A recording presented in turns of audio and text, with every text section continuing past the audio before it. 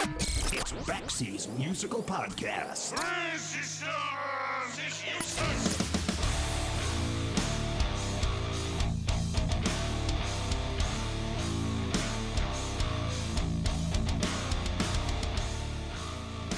You youngsters may have a hard time imagining this, but once upon a time, the whole purpose of MTV was to show music videos.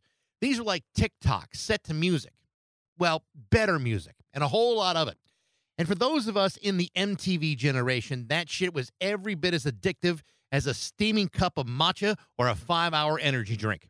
And while MTV certainly had its share of pointless garbage, especially now, it also provided an indelible soundtrack for an entire generation, myself included. I might not be able to remember anything from high school calculus, but I can recite every line from Mexican Radio or the Safety Dance by heart. And frankly, I found that to be much more useful. Like today, for example, I'm about to talk to an iconic new wave legend whose biggest hit is one of the most recognizable songs of the 80s. The name of that song was 1981's Johnny Are You Queer? And the woman responsible for it was the legendary Josie Cotton. When Josie released Johnny Are You Queer, it instantly became an MTV new wave classic. This was a song whose hook was arguably one of the most contagious of the entire new wave era. And while the song was certainly controversial at the time, just as it might be today, there's a long and fascinating story behind it, one that involves the guys who wrote it, the Go-Go's, the hardcore band Fear, and a coin toss. There's also a much longer and more fascinating story behind Josie Cotton herself. This is a woman who has released a bunch of albums, including her latest entitled Day of the Gun, on her own Kitten Robot Records. And I mean this in all sincerity. This album is an absolute blast. Even when it's talking about serious subjects, Josie Cotton is going to make you feel good about it. It's an album that's taken about 4 years to complete, and she also got plenty of help with it, too, from people like Clem Burke of Blondie and Lee Rocker from the Stray Cats. And when I tell you that it's great, I am not exaggerating. It is fantastic. And so it's a real treat to talk to the incredible Josie Cotton on Baxie's musical podcast.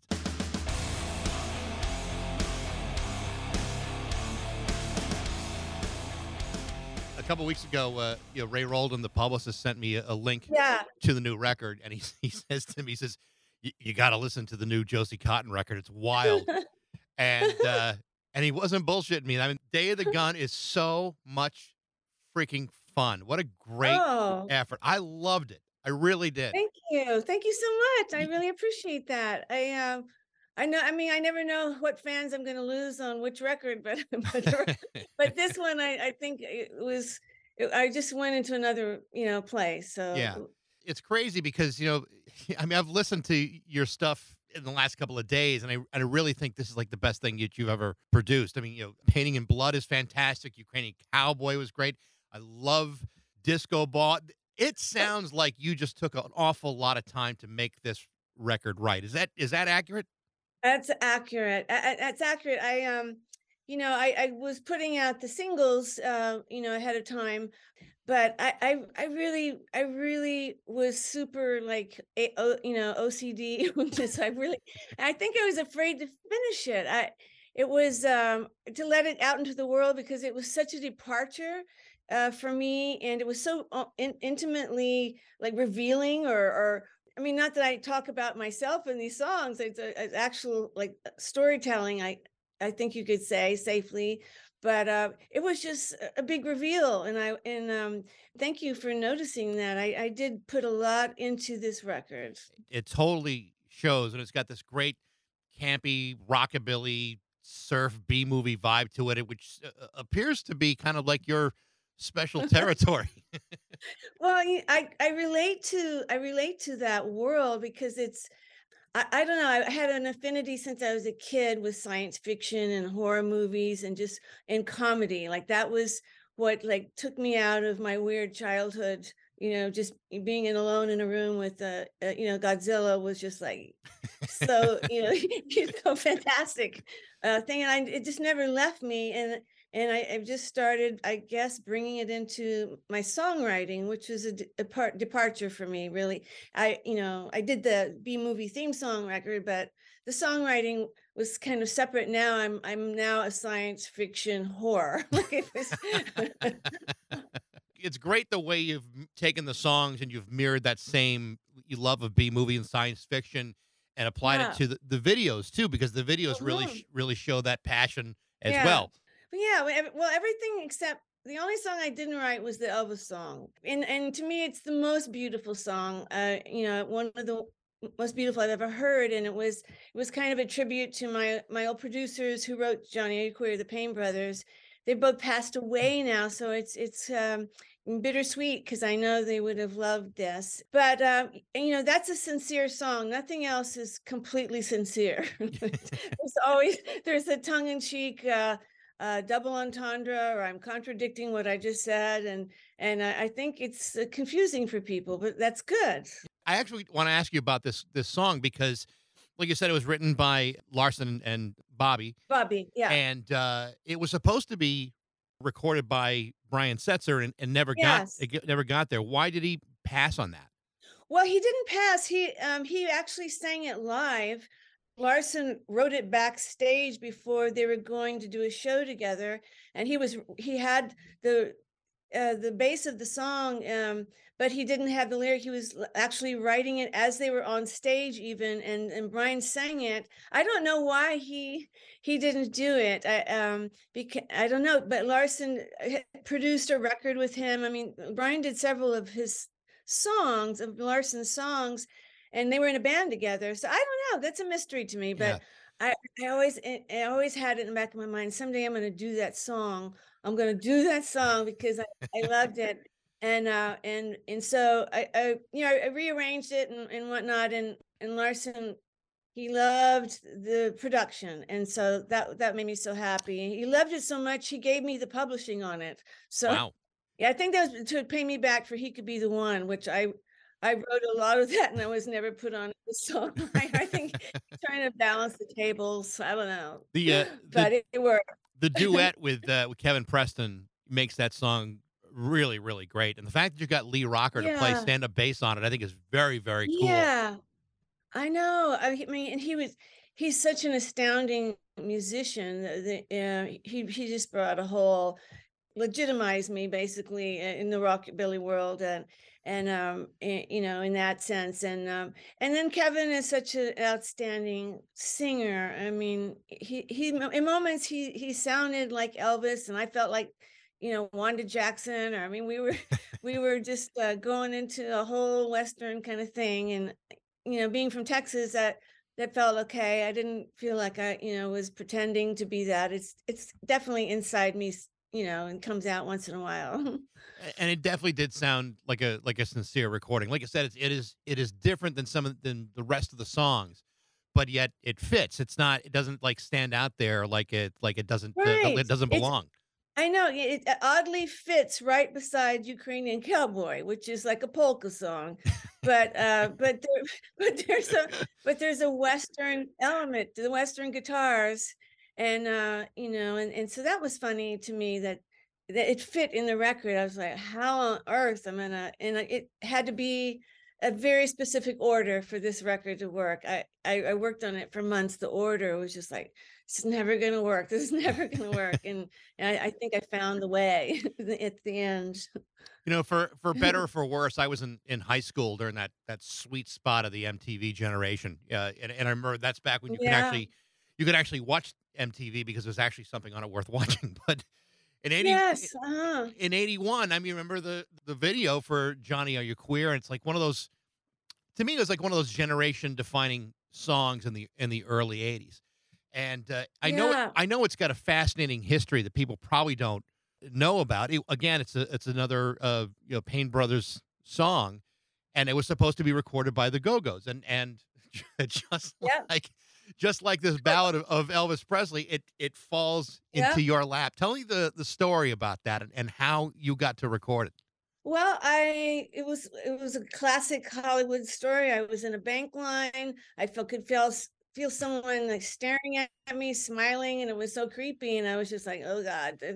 And I'm a naturally shy person, and I try and overcome it. And this time, I felt, just don't be so shy, Josie. Just smile back at this person. He obviously, smiling. He wouldn't stop, in fact. And so I turned around, and that was Larson Payne. And so he carved my phone number into his car with a nail that was on the ground. It was just, because we talked about, I was a singer and all this stuff. It wasn't like a pickup. What I thought we would work together. That was my, and we did, but I had to absolutely plead with them for me to sing that song. I mean, I was a singer and I was a songwriter, but I just thought that was the most hilarious. I have a background in comedy and whatnot, and I had a comedy radio show back in the day in Dallas, and it was just like, that's hilarious, and it's such a great song. And so finally they were making a demo for the song. They parted ways with the Go-Go's. They were producing them, and that was their big live song. That was the song they would do at the end of the night, and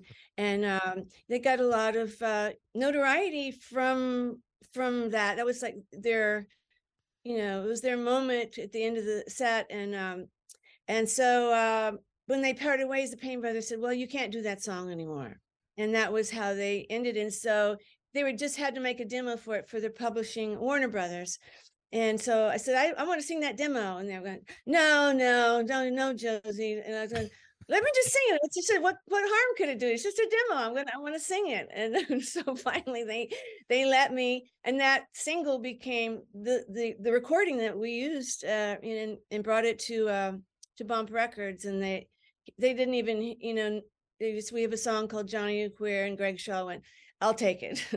And he didn't even hear it. So that was pretty funny. And that's how it, initially started and whatnot. So there's many turns and tribulations of that song, but that's the very beginning. I also read a story about how Larson had maybe based that song loosely on a song by the band Fear, which is like a hardcore band for people that don't know, and based on "Fetch Me One More Beer." And my understanding of this is that once it became a hit for you, Fear wanted to recover some of the publishing rights for the song. And my understanding is that it was decided on based on a coin toss. Is that true? It was. That's almost the right storyline. But they had a song called "Johnny Are You Queer," but it was just them yelling the line in the very angry way that Fear has, this charming, like terrifying anger. I was so scared when I first met him, but and they loved the line. It was I thought that would be a great song, so they altered it tremendously and made it a pop song instead of like a Fear song. And so before I ever, I think I recorded it.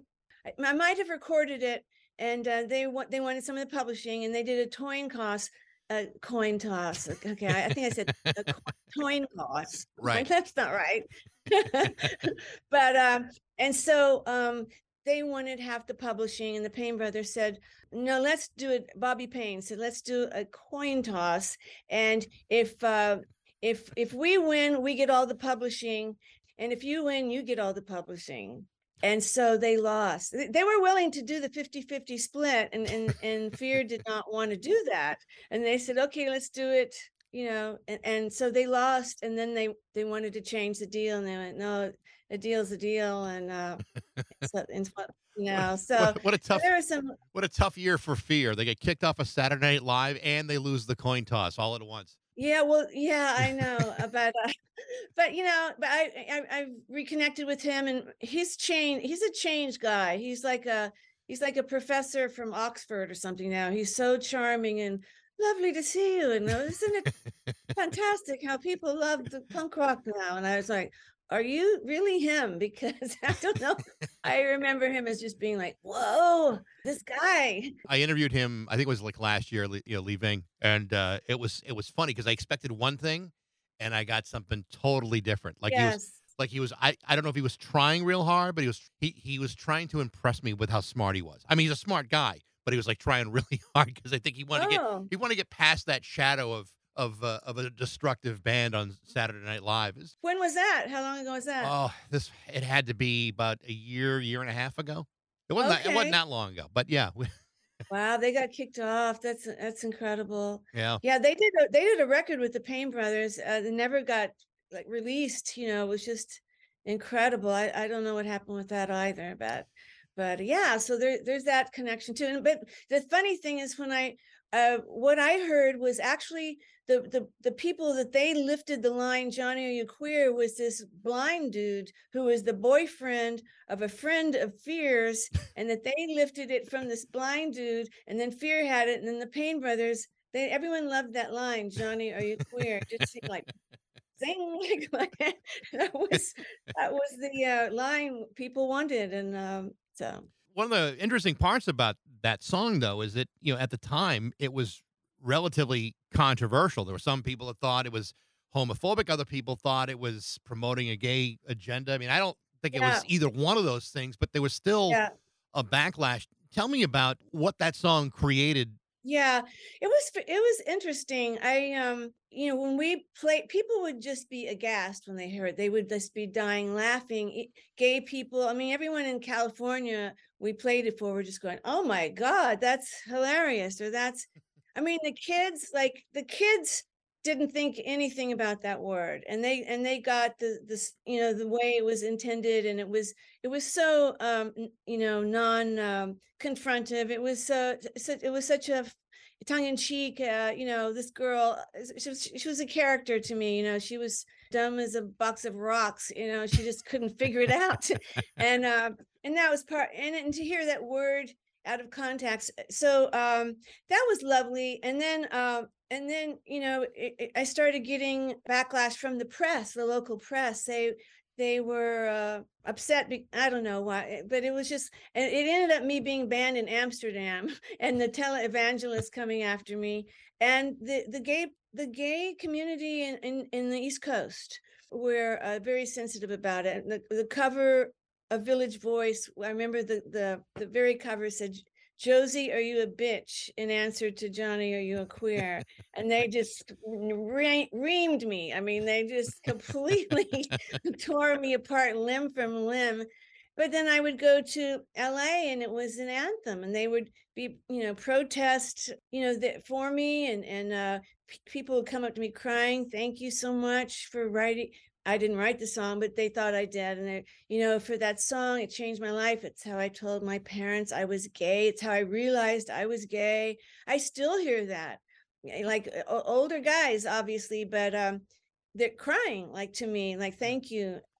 So that's but it's so funny to me now is that all the politically correct talk and speak and double speak, and like you can't say a lot of words now. You can't say gay. You're not supposed to say gay or homosexual, but queer is the only word that survived. I've talked to it, like that has been embraced, and it's like they own the word, and it makes me feel wonderful. I mean, I feel like I played a small part in making that word belong to the right people. And some interviewers have asked me, well, what if that song had not come out? And do you think it would have the same effect? And I really do think that song had to be at that exact moment in time, because the new wave and punk was very androgynous. There was a whole mentality of changing, mores, and I mean, it could have been anyone. My dog could have sung it, like I just, it didn't have to be me, but it was me. And so I think that if that song had not come out, I don't know if queer would be universally used now. I think it was like it just slipped under the radar. And I mean, I took a lot of heat. I mean, believe me, I paid dearly for doing that song. But I think it's in the vernacular now, and I feel proud of that. I was finding myself asking, what would be the reaction to that song if it had come out today? Obviously, it's all in hindsight. There's no way to tell, but I mean, you've got Yeah, people shooting up cases of Bud Light because of their belief systems about gender and sexuality and all kinds of yeah. things. And it's just interesting to me, like, would that have been as shocking today as it was back then, or might it have been even worse now? It might have been worse. But the thing that was so beautiful about that song, the strange thing about Johnny, Are You Queer is that, I mean, I remember being in shows, and for Johnny Knoxville, I did this show at his birthday party, and there were skinheads, and then there were, punk rock. There were all these different factions who hated each other. And when I started singing that song, there was actually a stabbing that night in the Hmm. in the audience, and it was like it was insane. And everyone came up to the stage together when Johnny Euclid was playing. Like all the gay guys, all the like super scary skinheads and the different factions of skinheads, and it was like, that's weird. That's the song that brings us all together. Like, how funny. I just thought that was hilarious.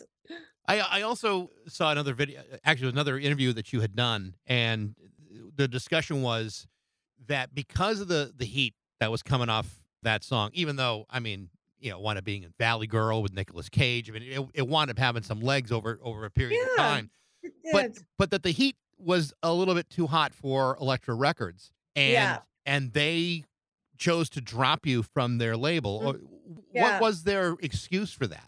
Well, there had been like a turnover of CEOs, people, the A&R person. They had three CEOs while I was there, and that always causes havoc. I was signed because Johnny Queer was taking off. It was an international sensation, and so they loved that. But I don't think they realized the corporate backlash that was going to happen and whatnot. And so by the time I'd finished the second record with them, and it was all new people, and they didn't understand Johnny Are You Queer, and they were really annoyed that people were, because it was banned from radio. I mean, it was just an insane thing, and there were no records in the stores, and I don't know. But they seemed like incompetent to me. They didn't know what to do with it. They just dropped the ball. I mean, you get that much notoriety, and you can't like you have records in the stores. It was nutty. And so yeah, they didn't give me an explanation. No one even told me. It was my manager. Randy Phillips was my manager then, and perfect storm. And so and so he says, yeah, Josie, they dropped you. It was right before I was going to do my first acting job in a movie, and right before I went on, he goes, Electra dropped you. I was like, good timing, Randy. Thank you. And but they never, no one even bothered to say goodbye except one person in the marketing department, and he was a gentleman about it, Yeah. and so that was nice.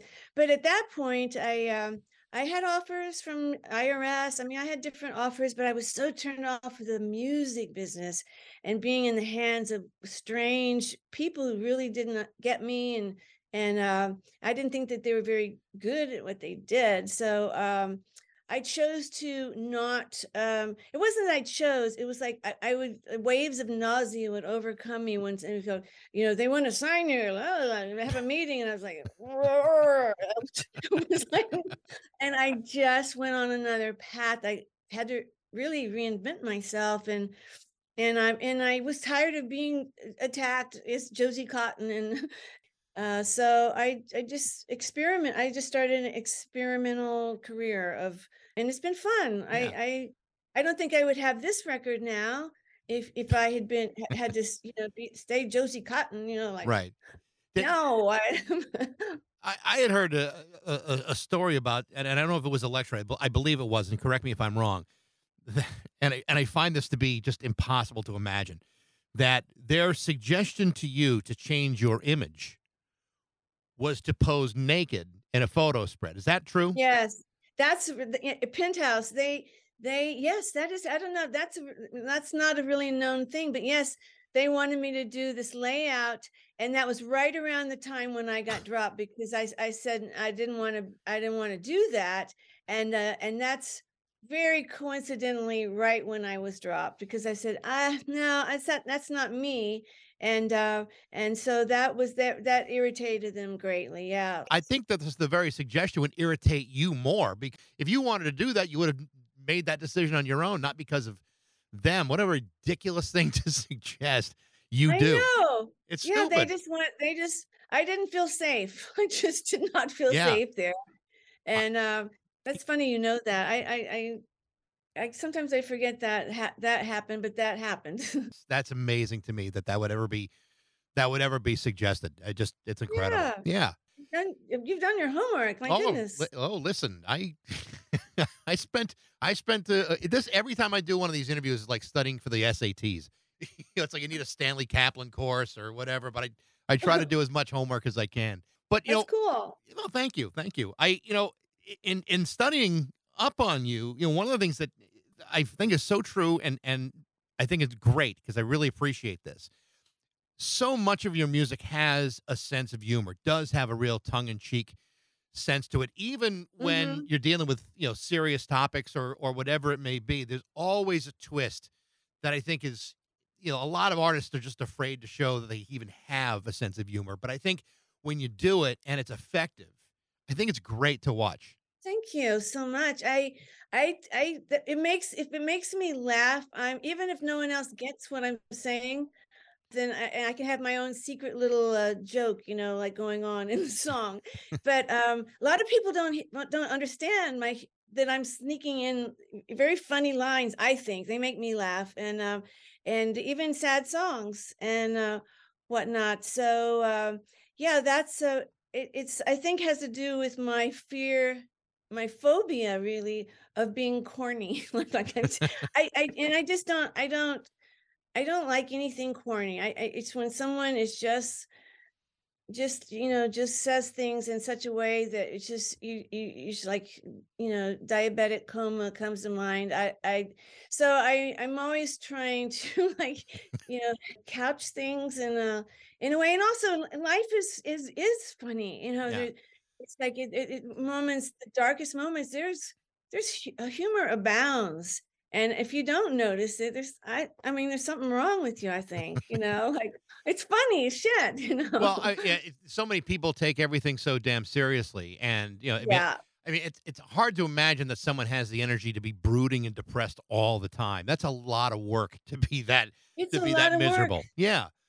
It really is, and people are already, sad enough. I don't feel like it's my job to make people sadder. Like, why would I do that? We're all in trouble here. Like, damn. You've got a lot of writing experience in your background, and comedy writing. You mentioned you did radio for a period of time. Tell me about that, about comedy writing, and what have you done, and what has drawn you to that?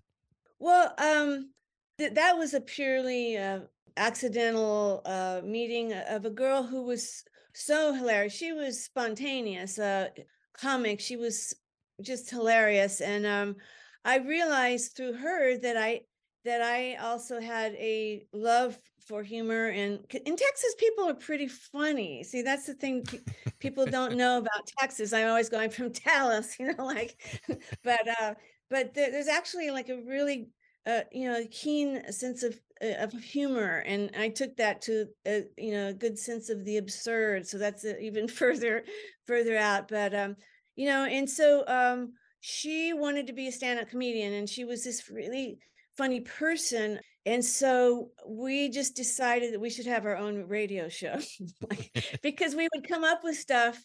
And she was more spontaneous. I was more the writer. I could write stuff out, but I was definitely the straight man, and she could just like we on one of our shows. It was the Cha Cha Nuva show, and the right after us were the Black Panthers. I mean, she was outrageous. She was just it's just like stuff that was just like, oh my God, we're gonna die. but and after it was over, and they came up and they were very serious, these guys, and and she came up to the guy and she said, "Nice tan," to this guy, this Black Panther guy. And he was looking at her and he just started cracking up. It was like, I mean, it opened up my channels of perception. And in a way, it's like, okay, it's really good, to be tuned into that. My mom was very funny.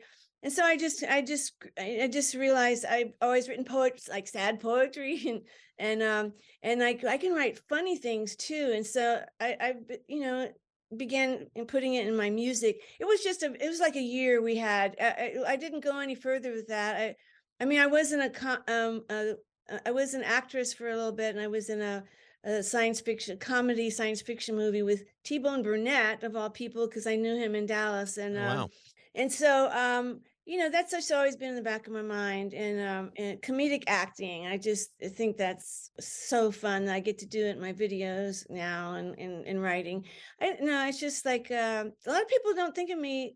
They don't get my humor, but I appreciate you seeing Oh, that. I definitely get it. And, as I'm watching the videos for the new album, I'm thinking anybody who does videos like this has to have an incredible sense of humor. Yeah, I mean, it's not self-effacing in any way, but it's really campy and out there, and it's really, really cool. It's so much fun to see. Thank you. Oh, no Appreciate problem. it. No problem. I was also going back and looking at some of the people that you've played with, musicians, that it's like a who's who. Everybody from Lindsey Buckingham to Prescott Niles, the Knack, Clem Burke from Blondie, Klaus Fluoride from Dead Kennedys, and obviously everyone in that lineup respects what you do and what you're all about. That's really cool. Well, I also, like, I sang with Brian Wilson. I'm not Brian Wilson, uh, Brian Setzer. Brian's no offense to Brian Setzer, but there's a big difference between him and I Brian know Wilson. Brian Wilson. I idolize his songwriting and whatnot, but Brian Setzer is no small change. He's like brilliant person, and we did a song together on the third record I did that never came out, like that was supposed to be on Elektra.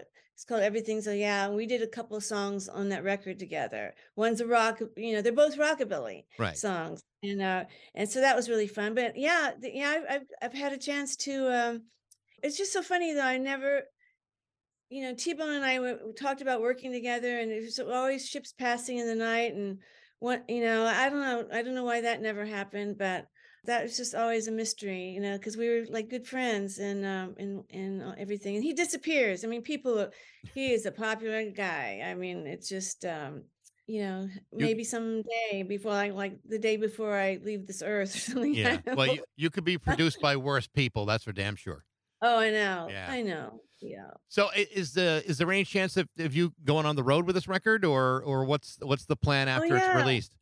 Well, Ray is helping me find a tour manager. I'm an odd bird in the sense that I have this whole history, and people who love the '80s, they want to hear that, and I get weary of doing '80s things. And the people are wonderful, and it's very gratifying when people are so happy. You're making them so happy, and they're but it doesn't necessarily make me happy. And I'm singing, 80 songs. It's like, oh God, so it's hard to get it. People don't know where to put me. Some people follow me through all my phases, and they love that.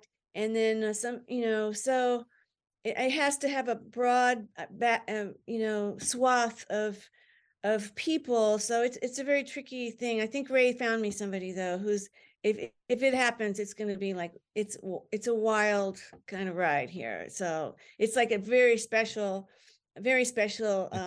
who is very used to, like, kind of the avant-garde-ish realm, which I tend to veer towards Yeah. all the time. Well, it's like I said, Day of the Gun is a great album. It's so much fun, and it's been a real pleasure talking to you, Josie. I wish you all the best of luck with this. Thank you so much. I appreciate it. Absolutely. Okay, take care. Take care now. Bye-bye. Bye. The name of Josie Cotton's album is called Day of the Gun, and it is absolutely terrific and a whole hell of a lot of fun. Thanks for listening. I hope you enjoyed it. If you did, feel free to rate it, like it, share it with all your friends. You can reach me on all the social medias or by emailing me at bax@rock102.com. I'd love to know what you think. And thanks again for listening to Baxie's Musical Podcast.